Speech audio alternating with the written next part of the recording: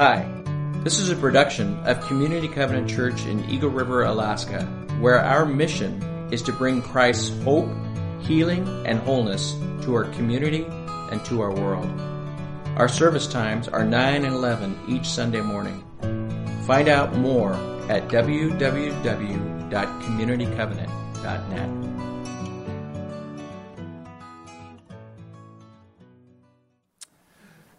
If you can turn in your Bibles to Haggai chapter 2, verses 1 through 9, or you can look on the screen. Just before I read, this is from the Minor Prophets, and I am very thankful to serve at a church with a senior pastor and staff that sees no part of Scripture as minor.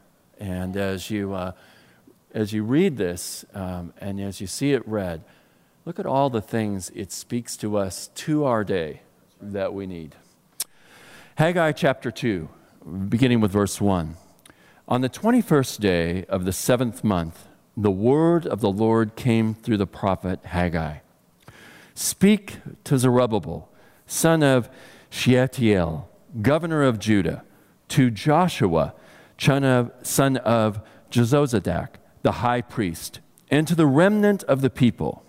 Ask them, who of you is left who saw this house in its former glory? How does it look to you now?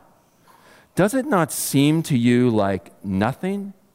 But now, be strong, Zerubbabel, declares the Lord. Be strong, Joshua, son of Jehozadak, the high priest. Be strong, all you people of the land, declares the Lord, and work, for I am with you, declares the Lord Almighty. This is what I covenanted with you when you came out of Egypt, and my spirit remains among you. Do not fear. This is what the Lord Almighty says. In a little while I will once more shake the heavens and the earth, the sea and the dry land, I will shake all the nations, and what is desired by all the nations will come. And I will fill this house with glory, says the Lord Almighty. The silver is mine, and the gold is mine, declares the Lord Almighty. The glory of this present house will be greater than the glory of the former house, says the Lord Almighty. And in this place I will grant peace, declares the Lord Almighty. May the Lord add his blessing to the reading of his word and to its preaching. Amen. Let's look at Haggai chapter 2. And we're going to look at it in a little more detail. So the first thing you're going to see is that it starts out with a date. The second year of King Darius, on the 21st day of the 7th month, the word of the Lord came through the prophet Haggai. Now it's very important that this starts with a date. Here's why.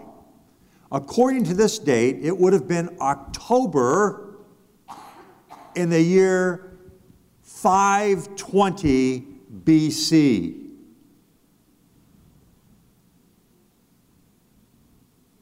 Yeah? Now, why is that significant, Dean Marshall? I'm glad you asked. Because this particular date would have been the last day of the celebration of the Feast of Tabernacles for the Jewish people. Now, this is going to set up everything that follows. If that weren't there, if that date wasn't there, you wouldn't really get the significance of what's going to follow this, okay? And the Feast of the Tabernacles was a feast in which the Jewish people celebrated the presence of God and his provision for them during their 40 years in the wilderness following their release from captivity in Egypt. We call that the Exodus, okay? So on the minds of the people, and as they're coming to the close of this celebration, they are remembering God's presence among them and God's provision for their forefathers, right? Following the Exodus during the 40 years in the wilderness. That's fresh on their mind. Okay? Now, the word of the Lord came to the prophet Haggai. So speak to Zerubbabel. Now, Zerubbabel is the civic authority. Remember, he is in the line of David. And speak to Joshua. He's the high priest, and he follows the Levitical, Aaron, the Levitical line, the priesthood there. So you have the civil authority in the line of David, and you have the religious authority, okay, in the lines of the high priest. And so Haggai is going to speak the word of the Lord to them and to the remnant of the people. Now you remember there were about 50,000 people that returned from the exile in Babylon. Babylon was overthrown. The Babylonian Empire was overthrown by the Persians. And so now, under the rule of the Persians, they have been sent back to Jerusalem. All right? And these remnant people, as they came back, were instructed to begin rebuilding the temple. The temple was essential to the life of the people because it represented God's manifest presence among them and in the center of their community. And so God needed to be in the center of their community. And they needed to get to work at that because everything that God wanted to do was going to happen as a result of Him being in the center of their lives and of their community.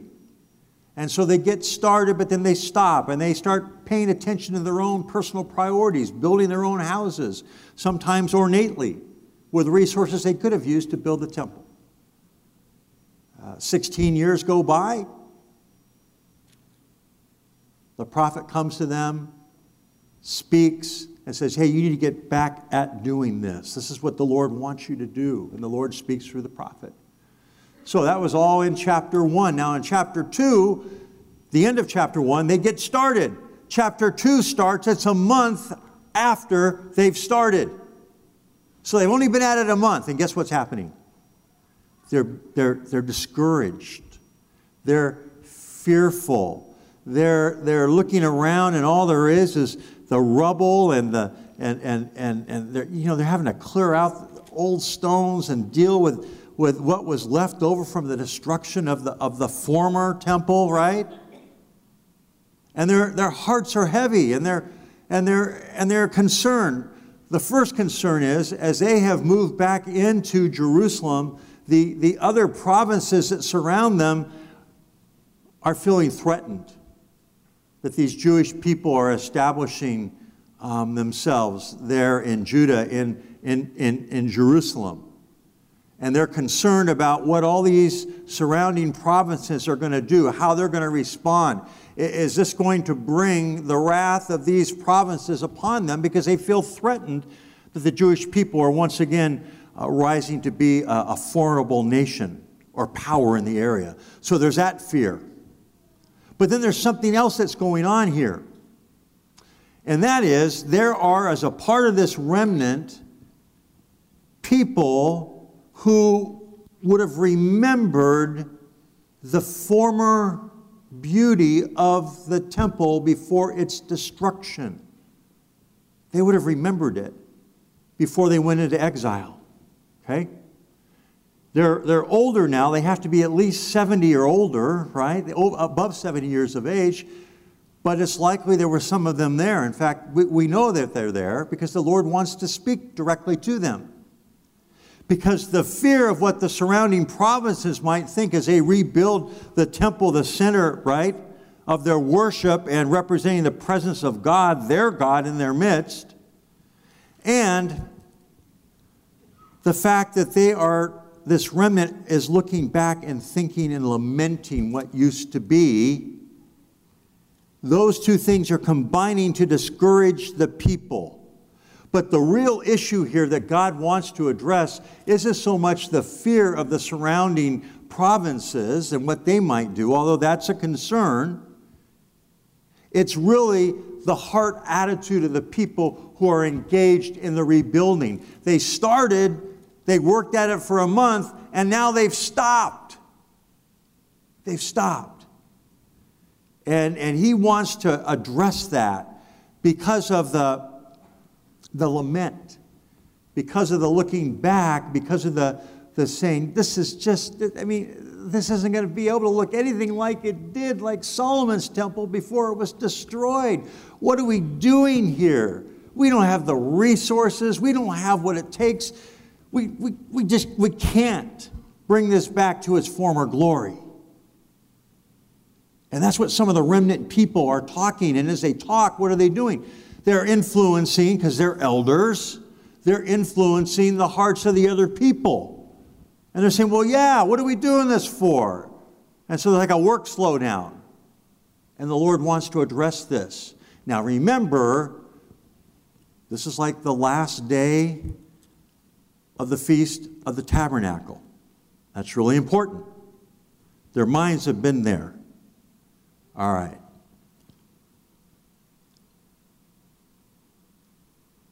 Verse 3. He's going to ask, the Lord, through the prophet, is going to ask 3 questions. 3 important questions.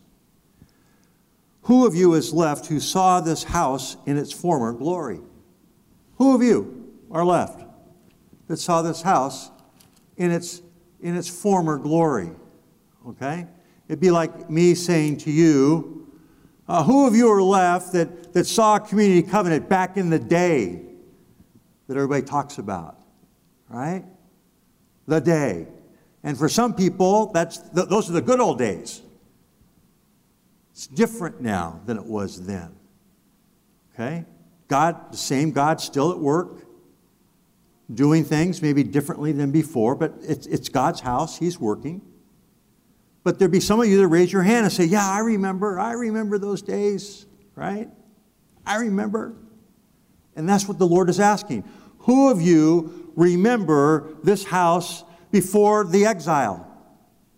Before the exile. Before it was destroyed. Then he asks the second question. How does this look to you now? How does it look to you now? Well, some of them are going to say, well, they're being put on the spot, right? The Lord's asking through the prophet, well, it's okay. Is this looking all right? They're not really being honest. So it's going to prompt a third question. It's kind of getting at the real heart of the issue here, the elephant in the room, because God wants to go directly to what the issue is. So here's the third question.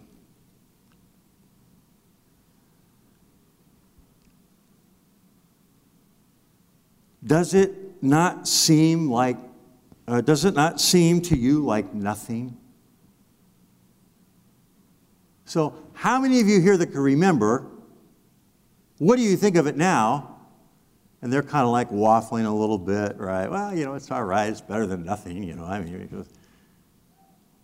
Okay, and then here comes the real question. Does it not seem to you like nothing? He says, I know your hearts. You're looking at this, and the reason you're discouraged and the reason some of you don't want to work on it anymore, it's only been a month since you started, is because this seems like nothing compared to what it was. Let's be honest. Let's be honest. You ever been like that with the Lord? You feel the Lord asking you a question, He's prompting your spirit, and you want to tell the Lord what you think He wants to hear, not what you're really feeling. Isn't that kind of crazy? Because the Lord really knows what you think. But as people, we do that, and this is what these people were doing. Now, look at how the Lord responds. He says, but now be strong, Zerubbabel. Right? The civic authority, the leader, the one in the line of David. Joshua, the high priest, right? Be strong, Joshua, the high priest. So he's addressing Zerubbabel, he's addressing Joshua, and now he's going to address the remnant. Be strong, all you people of the land, declares the Lord, and work. Okay? Be strong and work. For I am with you. I mean, that is the most important thing they could have heard. I am with you. I am with you. And in case you have forgotten, rather than looking back and lamenting what was but what isn't now, he says, I'm going to take you back, not to lament, but to remind you of who I am. I'm going to go back so that your future can be hopeful. You see, you're going back and you're looking at it like the good old days. Like days that are gone and will never return. But that's not the proper perspective. Don't look at the rubble. Don't look at the work ahead of you. Don't fear the provinces around you. And don't lament what was in the former time. Instead, look back and remember who I am and what I'm capable of doing. Don't be discouraged. Be encouraged. Now, how is he going to do that? Remember, it's the last day, the Feast of the Tabernacles. The people, their minds are fresh, thinking about what? How God was present and he provided through the 40 years in the wilderness. Okay? So this is what he does. This is such good stuff because the Lord wants to encourage their heart. He's going to work from the inside out. He doesn't work from the outside in. He doesn't say, get to work, people. He wants to address the matter of the heart first so that the work comes from the proper heart and proper attitude, right? The inside out, not the outside in. Watch this. This is so good. For I am with you, declares the Lord Almighty. This is what I covenanted with you when you came out of Egypt, right? They've just got done celebrating that, didn't they? It's fresh on their minds. The Lord's going to say, I'm going to take you back so that you can look what's waiting in the future, not lament what is right now. Now look at this. Check this out. He says, when you came out of Egypt, look at Exodus 34:10. This is Exodus 34:10, and this is very interesting. Moses goes up to the mountain, right? And he's getting instructions from the Lord about the building of the tabernacle. But in the midst of that, there is the golden calf idolatry, which interrupts all of that. So in the middle of the instructions the Lord was giving to Moses about the building of the tabernacle, the people, without Moses, rebel and they start worshiping the golden calf. Moses has to come down from the mountain to address the people, to deal with the rebellion. Okay? They're not doing what they should be. After all of that, Moses intercedes for the people and kind of pleads on their behalf. Lord, don't destroy them. What would the Egyptians think? You brought them out of captivity just to destroy them? That wouldn't look good. Don't do that, God. God says this. He says, then the Lord said, I am making a covenant with you. Before all your people, I will do wonders never before done in any nation in all the world. The people you live among will see how awesome is the work that I, the Lord, will do for you. Right? Remember, top line blessing, they're going to be blessed by the Lord. He's going to do awesome work for them. The bottom line blessing is all the nations on the earth will see who God is, and he'll be lifted up and glorified. Okay? That was the promise he made them in the Sinai desert, amidst the wilderness wandering. So he's reminding them of what they've just celebrated. Now, check this out. Continuing in verse 5. And my spirit remains among you. So he's saying, be strong, be strong, be strong. I am with you. This is the covenant I made with you when you came out of Egypt, and my spirit remains among you. Now check this out. Do not fear. Do not fear. Wow. Can you imagine the Lord saying, be strong. Be strong. Be strong. I am with you. I've made a promise that I'm going to keep. My Spirit is with you. Do not fear. Man, that is exactly what these people needed. Now, Nehemiah 9:19 through 21. Nehemiah, looking back, encouraging the people. This is actually in the future from what we're talking about now. But Nehemiah, he's going to remind the people of something similar. And he says this, speaking of the Lord, you did not withhold manna from their mouths, and you gave them water for their thirst. For 40 years you sustained them in the wilderness. They lacked nothing. Their clothes did not wear out, nor did their feet become swollen. Okay? God is reminding them of what happened in the past. And he takes their minds off of the fear of the promises that surround them and off of their lament that what they see in front of them can never match what it was. And instead, he takes and he focuses them on himself. This passage is really about God, not the people.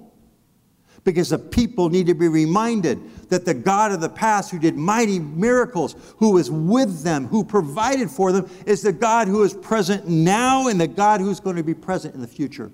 And God is saying, listen, you think that was something, you haven't seen anything yet. Right? There's an expression. Those who think the best days are behind them have already started to die.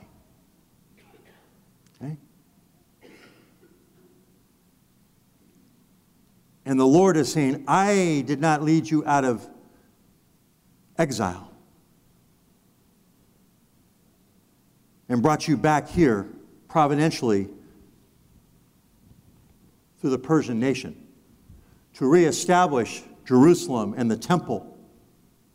I didn't do that for you to lament. I did that because I'm giving you a future. I'm fulfilling the promises I made to your forefathers. Don't lament. Instead, live with expectation, for I'm the same God. I'm with you. My Spirit is dwelling among you. Okay? Then we get to verse 6. This is what the Lord Almighty says. In a little while I will once more shake the heavens and the earth, the sea and the dry land. I will shake the nations. I'm going to stop right there. Right? In a little while. Now, remember, their mind is focused on the Feast of the Tabernacles. What happened at the foot of Mount Sinai? Do you remember? Well, let me remind you. Exodus 19, 17 through 18. Then Moses led the people out of the camp to meet with God, and they stood at the foot of the mountain. Mount Sinai was covered with smoke because the Lord descended upon it in fire, and smoke billowed up from it like smoke from a furnace, and the whole mountain trembled violently. Okay? Again, remember who I am? Remember my power? Remember what I did? I'm the same God. And in case you've forgotten, I once more, right? In a little while, I once more will shake the heavens and the earth, the sea and the dry land. I will shake all the nations, and what is desired by all nations will come, and I will fill this house with glory. Now, this is what's called an interpretive challenge. Scholars are divided on how to understand this. Okay? Many scholars understand this passage first and foremost as a prophecy pointing to the return of the Messiah when he establishes the reign and rule that Luke speaks of. Well, he'll sit on David's throne and his kingdom will have no end and he'll rule forever and ever. And where it talks about the desired of all nations, those of you that have been around a while, remember the old hymnal? There was a song, Jesus Christ, the desired of all nations, come, right? Remember that song? That's based on this interpretation that I'm sharing with you. that it's really pointing to a future time when the glory is going to be, the glory of this place is going to be filled when the Messiah comes and sits on his throne forever and ever and ever. Right? And he's going to shake the nations. There's going to be judgment. And the only kingdom that will remain is his kingdom. Some interpret it that way. In fact, the author of Hebrews, in Hebrews chapter 12, verse 26, this is the only place, Hebrews 12:26, where this verse, or Haggai, is quoted in the whole New Testament. Okay? And the author of Hebrews quotes this part of the passage. And he quotes it to a group of Jewish converts to Christianity, saying, don't turn back, don't go back to the former, because what's coming is greater than what was. Remain faithful to Christ, because the Lord is going to come and he's going to shake the nations. And in the end, all that will remain will be his kingdom that will be established. He'll sit on the throne of David forever and ever. Don't forget that. He's going to judge. And all that's going to be left is his kingdom. That's how the author of Hebrews interprets and uses this, right? But let me show you a second way of understanding this passage that some would point to it, saying this is valid too. That the people are lamenting because they don't have the resources to build a temple that will even approach the beauty of Solomon's temple. They're lamenting that. And so the Lord reminds them, hey, listen, I'm the God that enabled Solomon to build the temple in the first place. And not only that, I'm the same God that is with you now. And essentially what he's going to say is, I'm going to shake the nations, and out of those nations, you're going to have the resources you need to fill this house with glory that will exceed its former glory. Okay? And so he moves into the next verse, which says, verse 8, the silver is mine and the gold is mine, declares the Lord Almighty. So those who would interpret it this way would say, listen, what the Lord is saying is, I'm going to shake the nations. I'm the sovereign God, and through the nations, all the silver and gold is mine, and I'm going to shake it loose, and it's going to be used to rebuild this place so that its glory will exceed what it was formerly. Okay? And the desire of all nations is the wealth and the material prosperity that all nations desire. That's how some people interpret this. Now, check this out. Ezra chapter 6, verses 7 through 8 and verse 14. Let me read this to you. Basically, what's happening is there's a decree from King Darius, who at this point is the king of the Persian Empire. And he's telling the governors and the civil authorities and the officials of the surrounding provinces, don't mess with what I'm going to do and what's going on in Israel. Don't interfere with it. Or in Judah, okay? In Jerusalem. Don't interfere with it. Don't mess with them. Check this out. Do not interfere with the work on this temple of God. Let the governors of the Jews and the Jewish elders rebuild this house of God on its site. Now let's look at verse 14. So the elders and the Jews continued to build and prosper under the preaching of Haggai and the prophet Zechariah. They finished building the temple according to the command of God of Israel and the decrees of Cyrus, Darius, and Xerxes, king of Persia. And then if you were to read on from there, it would talk about how all the gold and all the silver and all the treasures that had been taken in the Babylonian conquest and then in the Persian conquest, that was going to be used and authorized to be used to rebuild the temple. You see that? So that's the other. Or could it be both? But that's what's called an interpretive challenge. Okay? That's what you wrestle with when you look at this stuff.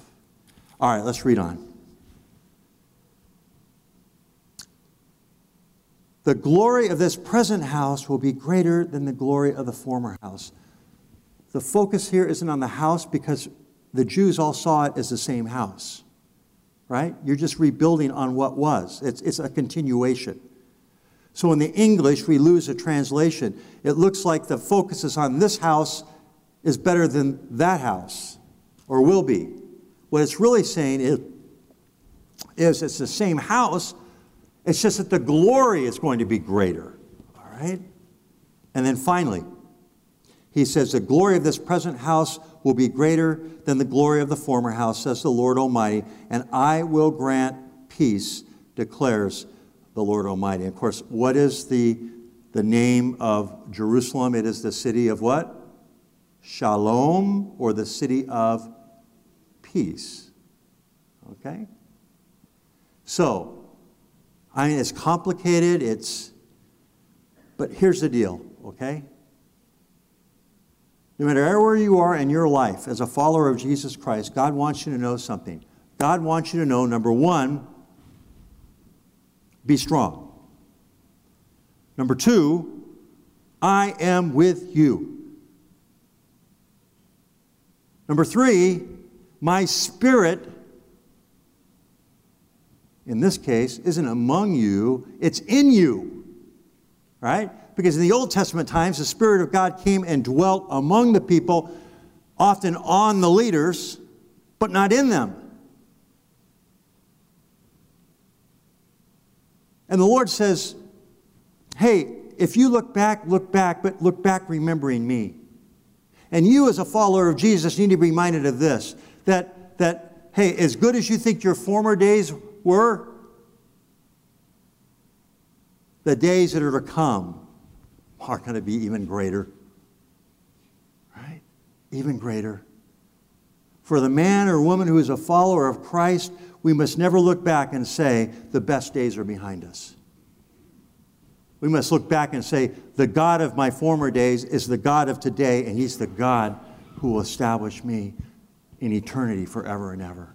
The best days for us are ahead.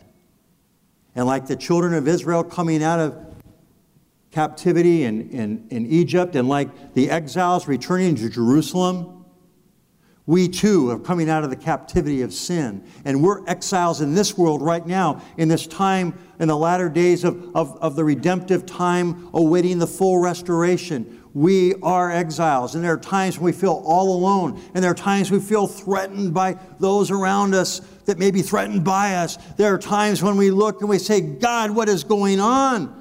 Whatever happened to the good old days? And the Lord says,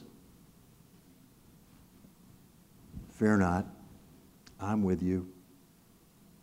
My Spirit is in you. Look what Jesus says in John chapter 14. He says, very truly I tell you, whoever believes in me will do works I have been doing, and they will do even greater things than these, because I'm going to the Father. And what he's saying is, I'm going to the Father. The Holy Spirit is going to come and indwell your life. Now, what are these greater works? They aren't necessarily works of power like Jesus raised the dead, but the extension and the furthering of His kingdom. Look at what's happened as He's ministered through the body of Christ since His ascension.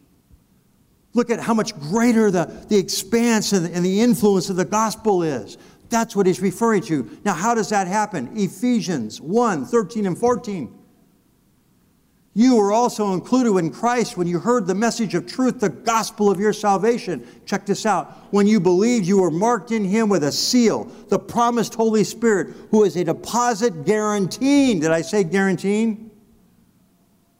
Right? The Federal Reserve can't make a guarantee like this. Right? Guaranteeing our inheritance until the redemption of those who are God's possession, to the praise and glory of God. Okay? You know what that's saying? The best days aren't the former days. The best is yet to come. We're His people. He's filled us with His Spirit. We've been sealed. We've been guaranteed an inheritance.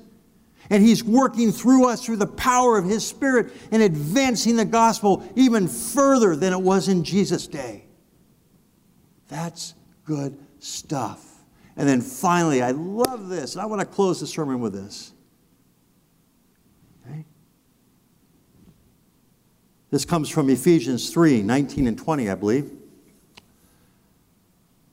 Now to Him who is able to do immeasurably more than all we can ask or imagine, according to His power that is at work within us. To him be glory in the church and in Jesus Christ throughout all generations, forever and ever and ever and ever. And his kingdom shall have no end. Amen.